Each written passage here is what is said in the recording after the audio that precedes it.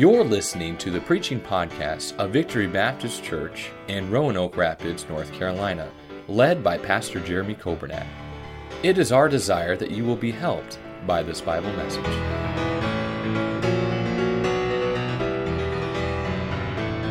Genesis chapter number 50, Genesis 50, and we'll begin reading in verse number 15. If you find your place there, if you could please stand in honor of the reading of the Word of God. Genesis chapter number 50, beginning in verse number 15. The Bible says, "And when Joseph's brethren saw that their father was dead, they said, Joseph will peradventure hate us, and will certainly requite us all the evil which we did unto him. And they sent a messenger unto Joseph, saying, Thy father did command before he died, saying, So shall ye say unto Joseph, Forgive, I pray thee now, the trespass of thy brethren and their sin, for they did unto thee evil. And now, we pray thee, forgive the trespass of the servants of the God of thy father. And Joseph wept when they spake unto him.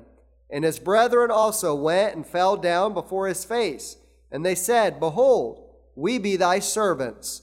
And Joseph said unto them, Fear not, for am I in the place of God? But as for you, ye thought evil against me, but God meant it unto good, to bring to pass, as it is this day, to save much people alive. Now therefore fear ye not, I will nourish you and your little ones. And he comforted them and spake kindly unto them." Thank you. You may be seated, and we are getting close to finishing our series on the life of Joseph. We started a long time ago, back at the beginning of the year. We took a break for a while, and now we're getting back and wrapping it up here in the next couple weeks. I hope the life of Joseph has been a blessing to you. I would say the life of Joseph is probably one of my favorite studies in the Bible. I love the character Joseph. I love Daniel also, but there's just something about Joseph that it just seems like God uses to encourage you in every area of life. You've been wronged. Well, guess what? Joseph will show you how to deal with that wrong. Maybe you're here this morning and you're just trying to wait on God. And maybe it seems like God's never going to answer or God's never going to come through. Well, guess what? He will come through. You can trust Him. And He came through for Joseph. And maybe you're here today and maybe you feel like everybody's against you. I hope you don't feel like that, especially at church. But I'll tell you, Joseph had everybody against him too. But he came out on the winning side because he had God on his side.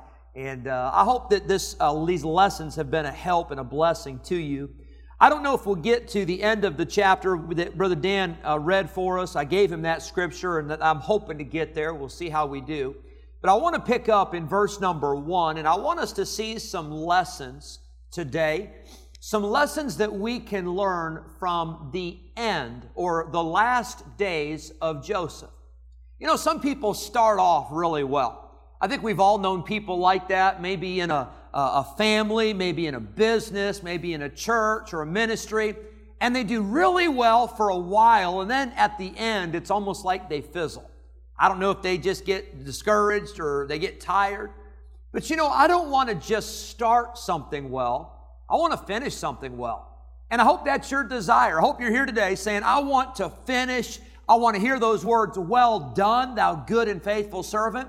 I don't want people to look back on my life and say, you know, Jeremy, he did pretty good for a while. He did good for the first 20 or 30 years of his life or ministry. But, you know, at the end, he kind of fizzled. Well, I want to give it all I've got. I want to finish strong. And you say, well, but Pastor, we don't know when we're going to finish. You're right. We don't know. We don't know the day of our death. We don't know the day of the rapture. That's why we live every day and give everything we have to the Lord. And that's why we desire every day to say, Lord, if this is my last day, I want to give my best for you. And I hope that we will finish strong. I want you to see in Genesis chapter 50, verse number 1, and I didn't mention this, I mentioned it Wednesday, but I haven't mentioned it yet, but Brother and Mrs. Schnur, we're so glad you're here. This is Brother Caleb's parents from Illinois. They've been dear friends of our family for a long time. And we know why... keyword here, grandparents come to town, don't we? We know. It's not for the kids, it's for the grandchildren. And Caleb and Jen, they're okay too. But we're so glad that you're here visiting. And then I mentioned Jared, he'll be here today, and then this is his last day also. I hope you'll let them know you appreciate them being here. And other folks that are visiting with us, we're so thankful that you're here. Hope you have a wonderful day. I hope someone treats you kindly. I hope that someone, gives you, the best seat, the best parking spot, whatever, lets you go first in line. And I hope you do feel welcome. I appreciate so much our church family and all you do to make one another feel at home. Verse number 1 of Genesis 50, it says, "And Joseph fell upon his father's face and wept upon him and kissed him." You see, Joseph has been reunited with his dad. He got some good years with his dad. And now his dad, Jacob, has passed away. His dad, Jacob, has said his goodbyes. In chapter 49, he gave his last words. And I want you to see this morning some lessons from the last days of Joseph. Lord, help us as we look at your word. Help us to get these truths, to apply them. I pray that the word of God would be spoken today with clarity and authority. And I pray, Holy Spirit, that you'd work in our hearts. Lord, I'm so burdened today that maybe there's someone here, or maybe there's someone watching or listening that does not even know for sure if they're saved. I pray today they would get that matter settled before it's too late. Lord, thank you for your goodness, and thank you for the privilege we have to be in your house today. We pray you'd bless us in Jesus' name. Amen. Number 1, I want you to notice a lesson that we can learn from the life of Joseph at the end. I want you to see his love and relationship with his father. Now, you may be thinking, well, Pastor, my father has already passed away, or my father is not nearby, or I don't have a real close relationship with your father. And that may be the case. But can I tell you this? There ought to be everything done on our part to make sure that our relationship is right with our parents. And you could say everything is right with our grandparents. And everything is right with our children and grandchildren and siblings. You say, but we've been at odds and we've been at disagreement, and maybe you've tried and maybe you've done all you can to reconcile. But at the end of the day, you want to be able to say, I have done my very best to make sure that I am right with my family. I spoke to our teens a week ago at the teen retreat, and I spoke about the relationship with parents. Children should obey their parents. That was a good place for parents to say amen, because the teens are like, oh man, but it's true. Children, obey your parents in the Lord. That's God's plan. God knew that children would need parents to give them instruction and to guide them and to teach them. And it's amazing to me, the older I get, the smarter my parents are. Isn't that amazing how that works? I'm glad for my parents, but children, obey your parents. Children should honor their parents. That's not just obeying in actions, but that is respecting in our attitude. That command to honor our parents, that doesn't expire. My dad is with the Lord. My mom is here today. But as a son, I still want to honor my parents. I still want to respect them. I still want to have a relationship that is good with my parents. And can I tell you, that ought to be your desire. I told our teens we're supposed to obey and honor. We should love our parents. We should communicate with our parents. It doesn't help anybody if the parents won't talk to the teens and the teens won't talk to the parents. God has given you a relationship. God has put you in that place, and it should be communication. It shouldn't be, I'm going to my room, I'm slamming the door, and I'll show up at mealtime. That's not the way a relationship's supposed to work with parents and children. But then I talked to the teens and I said, you want to live and you want to have a relationship with your parents that is such that when your parents do pass away, you have no regrets. I spoke last weekend with the Shotwells. I spoke with Jason, I spoke with Lauren, and I was so encouraged to hear how that their relationship with their father was good. They loved their dad. Their dad loved them. They did everything they could to honor and please and to respect and to communicate. And can I tell you, that's the way it ought to be. There should not be regrets. There shouldn't be a funeral where you say, I wish I would have gotten things right. I wish I would have said, I'm sorry. I wish I would have apologized. I wish I would have just done what I could to restore a relationship. Now, I understand it takes two. But when I say goodbye to family, when I say goodbye to loved ones, when I say goodbye to friends, I don't want there to be something in my life or my heart that I knew I was supposed to get right and I never did. Joseph weeps and Joseph is grieving and he kisses his father. And Joseph had a relationship with his father that was right. We ought to have relationships with one another that are right, but we also have a relationship with our Heavenly Father that's right. I wonder this morning, is there anything between you and the Lord? Is there something between you and your Heavenly Father? If so, today is the day to get it right. Today is the day to confess that sin. Today is the day to restore that relationship with your Heavenly Father who loves you more than you will ever know. Your Heavenly Father who sent His Son to die on a cross so that you could be saved and so you could be adopted into God's family. How is your relationship with your family? How is your relationship with the Heavenly Father? I told our teens a week ago, I said, please don't cause your parents stress. Don't cause your parents heartache. Don't cause your parents grief. Don't be a burden because your parents are worried about what you're doing and where you're going. Have a relationship that is right. Number one, I think a lesson we learned from Joseph is to have a right relationship with the Father. Secondly, I want you to see in verse 2, it says that Joseph commanded his servants and the physicians to embalm his father.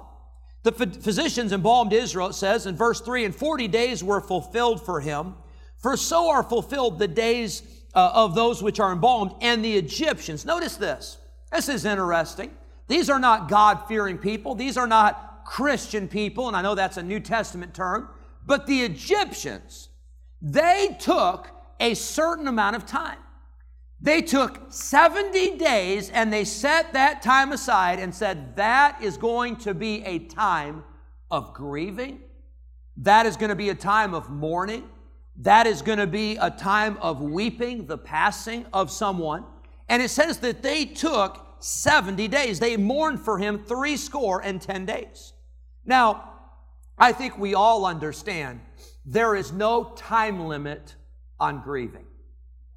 Some people may grieve 70 days. Some people may grieve for 200 days. Some people may grieve for years. And some people, it may be a few days. Some people grieve before the passing. They know it's coming and they grieve before. Some after the passing. Some hold it in and almost don't grieve at all until well after the funeral and after all of that. Everybody's different. But I want to tell you this. Sorrow, weeping is normal. I get worried when people are not sad when a loved one passes away. Now, I understand, I know if a person's saved, they're with the Lord, and we rejoice in that.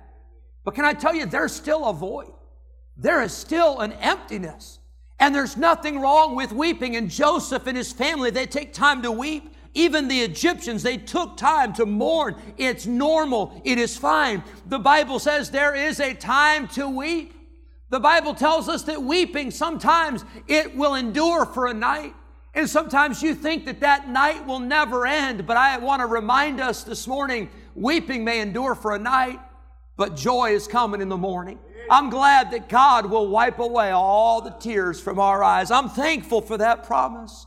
There should be weeping. There is a time to remember. There is a time to cherish the memories. And don't rob yourself.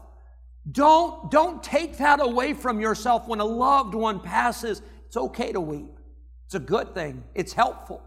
But there must be weeping. It's normal. It's good. But you don't want to have regrets. Joseph, I don't believe he had regrets. He did what he could to make sure that things were right with his father, and God allowed him to have that. Number 3, I want you to notice, it's found in verse number 4. Joseph goes to Pharaoh and he says, Pharaoh, my dad has passed away. And before he died, he made me a promise. He said, Joseph, when I die, I don't want you to bury me in Egypt. I want you to bury me in Canaan. I want you to bury me with my father, Isaac. I want you to bury me with my grandfather, Abraham. Now, I'll tell you this, that was not convenient for Joseph. That was not easy for Joseph to take his father. He had him embalmed so that they could transport that body, so they could go back to Canaan. But here's why Jacob made that such a priority. Egypt in the Bible was always a picture of the world. And here's what I believe Jacob was saying with that statement. He said, Joseph, I don't want to be identified with Egypt.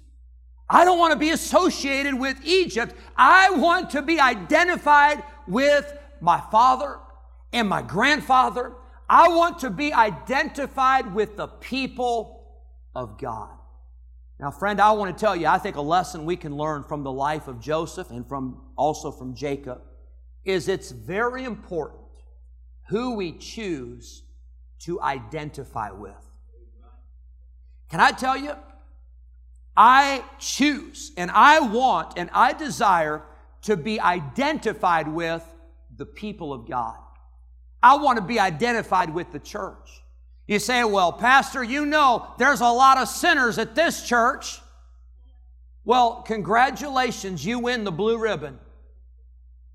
You just stated the obvious. Yeah, I know that. You know why? Because I'm one of them. And you probably are too for pointing that out. We're all sinners. We all come short. We've all made mistakes. We all have things that if we could go back, we would change. But can I tell you, I want to be identified with God's people. I don't want to be identified with the bar. I don't want to be identified with the drugs. And I don't want to be identified with the cussing crowd. And I don't want to be identified with the world's philosophy. And I don't want to be identified with all the wickedness and the vileness of this world. I want to be identified with God's people. I want to be identified with the church. I want to be identified with this book right here. I want to be identified with the church that's not changing every week to keep up with the world. I want to be identified with the church where we still preach the Bible.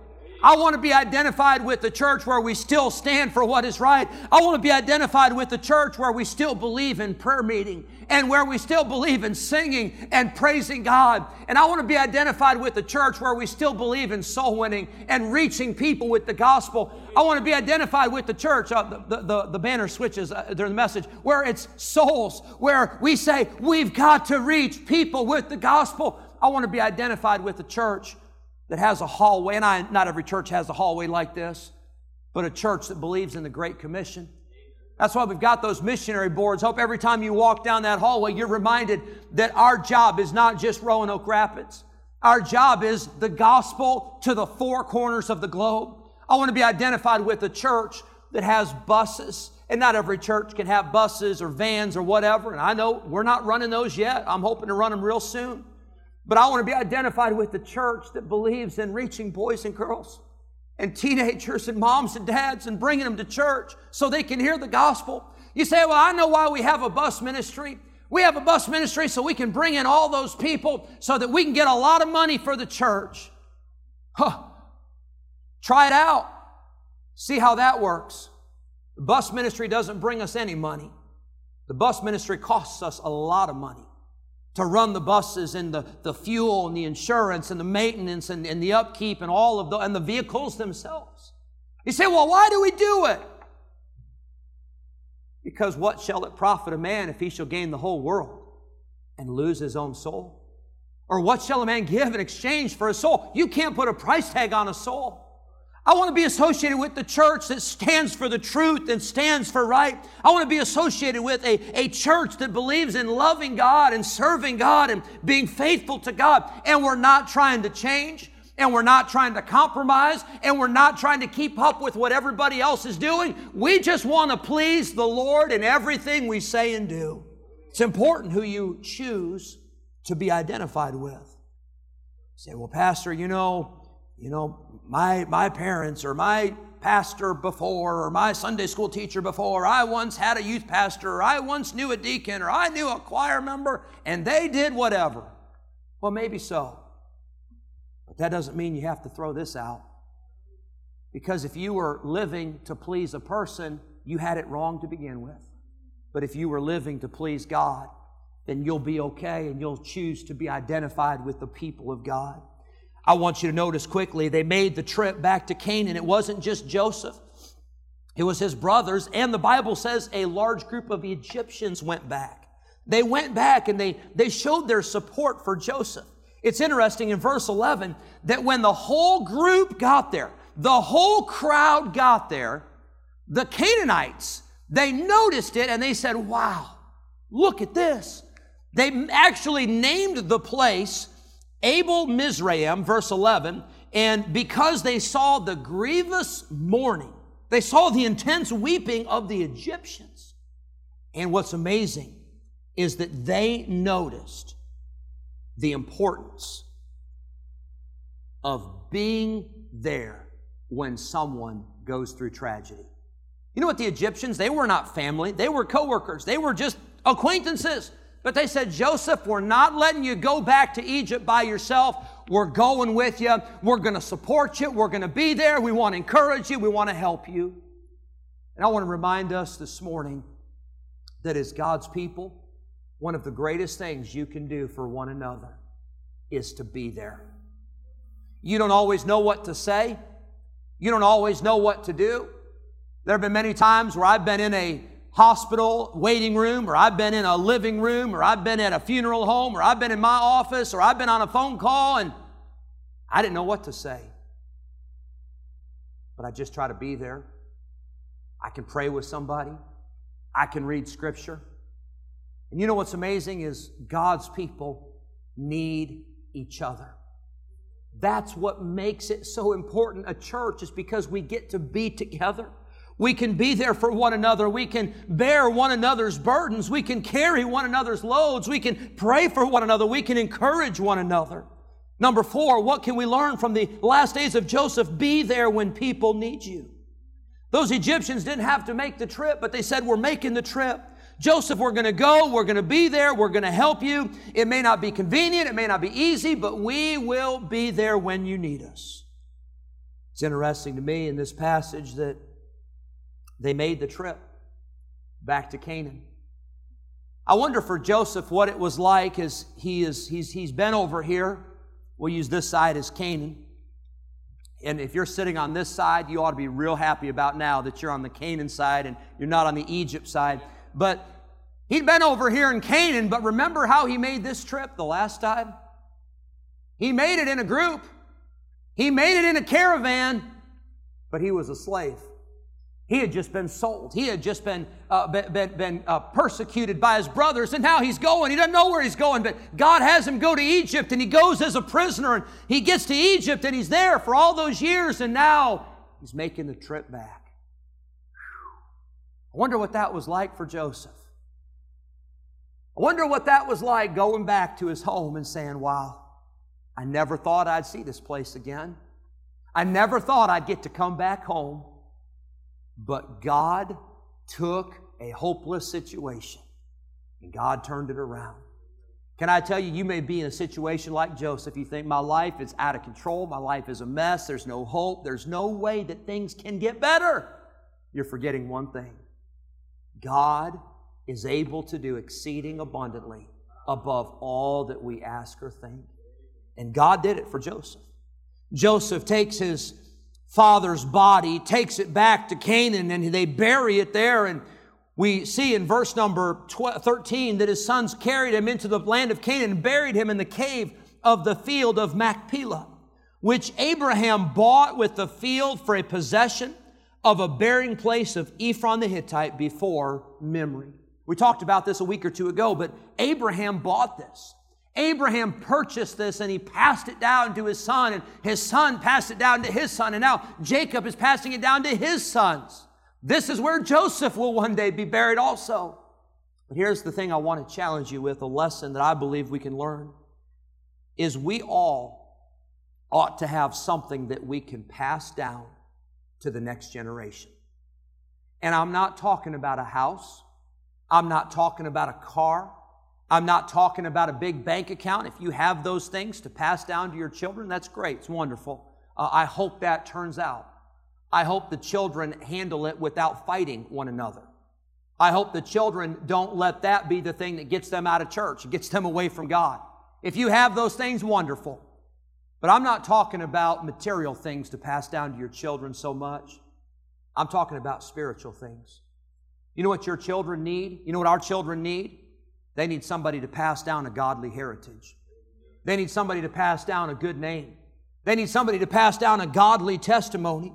Maybe you want to pass down a Bible, and I don't mean just a Bible that you buy off the shelf and give to them, but a Bible that you read, a Bible that you mark. And maybe in that Bible you put the date you got saved, or you put the date when God answered a prayer, or you mark something that God's doing in your life, and you give that Bible to the next generation. Your children and grandchildren look at this and say, wow, here's a Bible that didn't just sit on the shelf. Here's a Bible that was read and a Bible that was memorized. And here's a Bible that my mama or my daddy, they lived it and they believed it, and have something to pass down to your children. And then I want you to notice verse number 14. The Bible says in verse 14 that Joseph returned into Egypt, he and his brethren and all that went up with him to bury his father after he had buried his father. I want to be very careful how I say this. I certainly don't want to come across rude. I don't want to come across insensitive. I don't want to come across as harsh, because we all need to weep. We all need time to grieve. We all need time to mourn, and everybody's different. But I want to say this. I believe the next lesson we need to learn from the life of Joseph is you have to get back to living.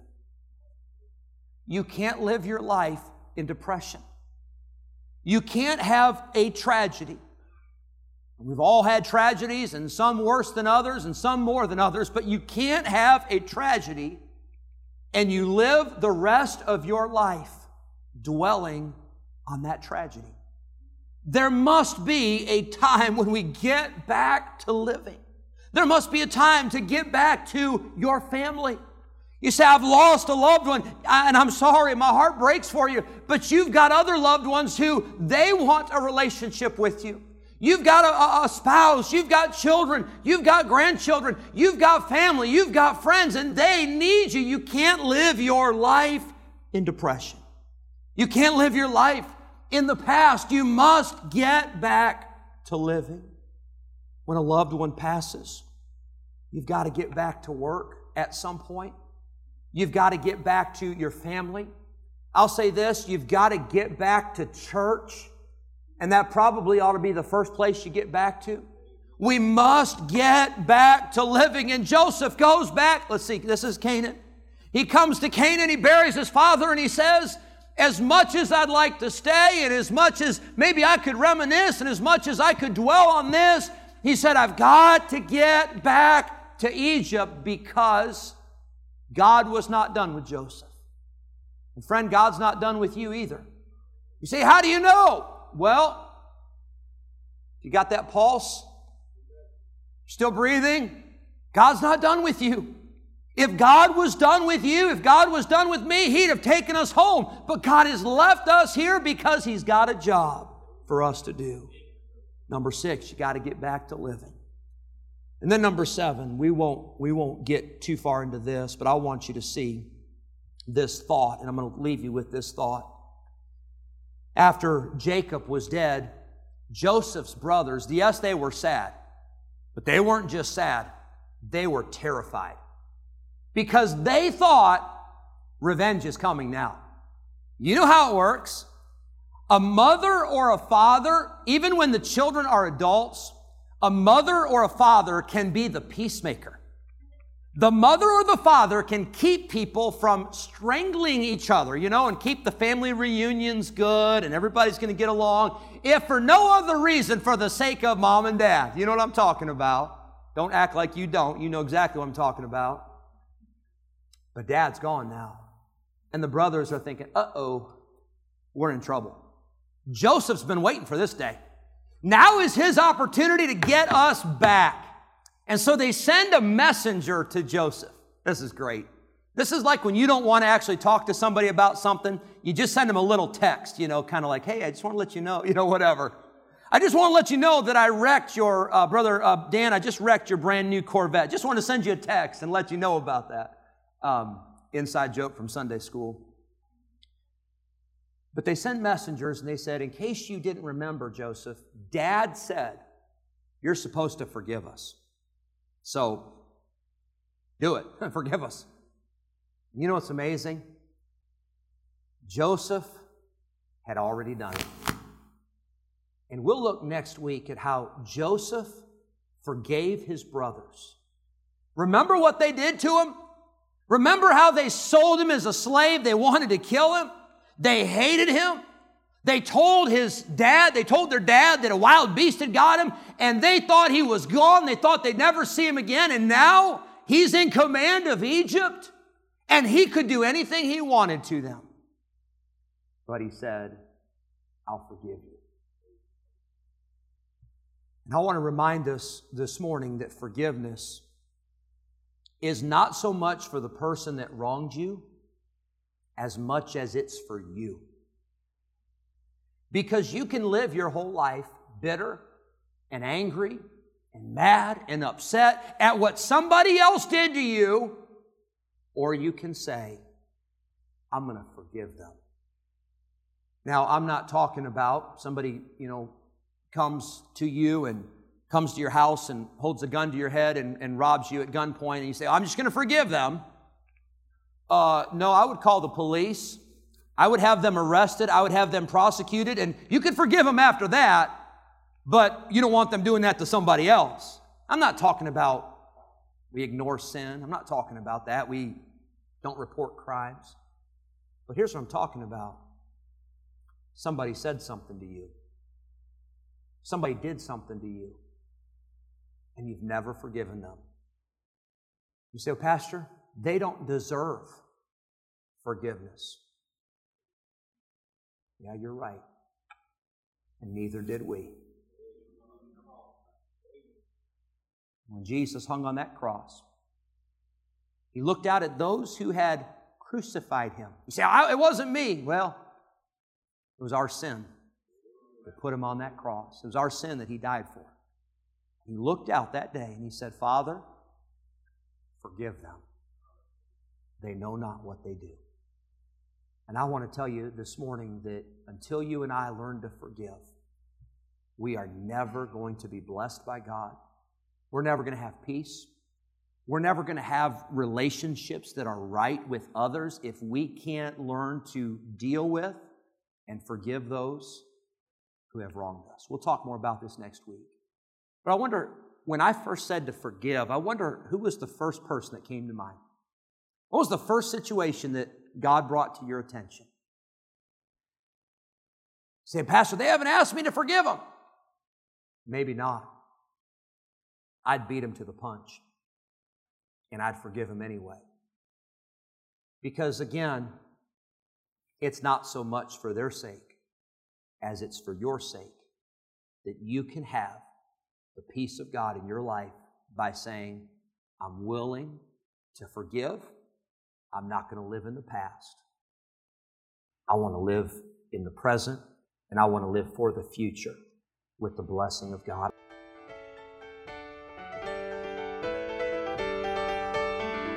Thank you for listening to the preaching podcast of Victory Baptist Church in Roanoke Rapids, North Carolina, led by Pastor Jeremy Coburnett. For more information about our ministry, please visit our website at vbcrr.org. May God bless you as you serve Him this week.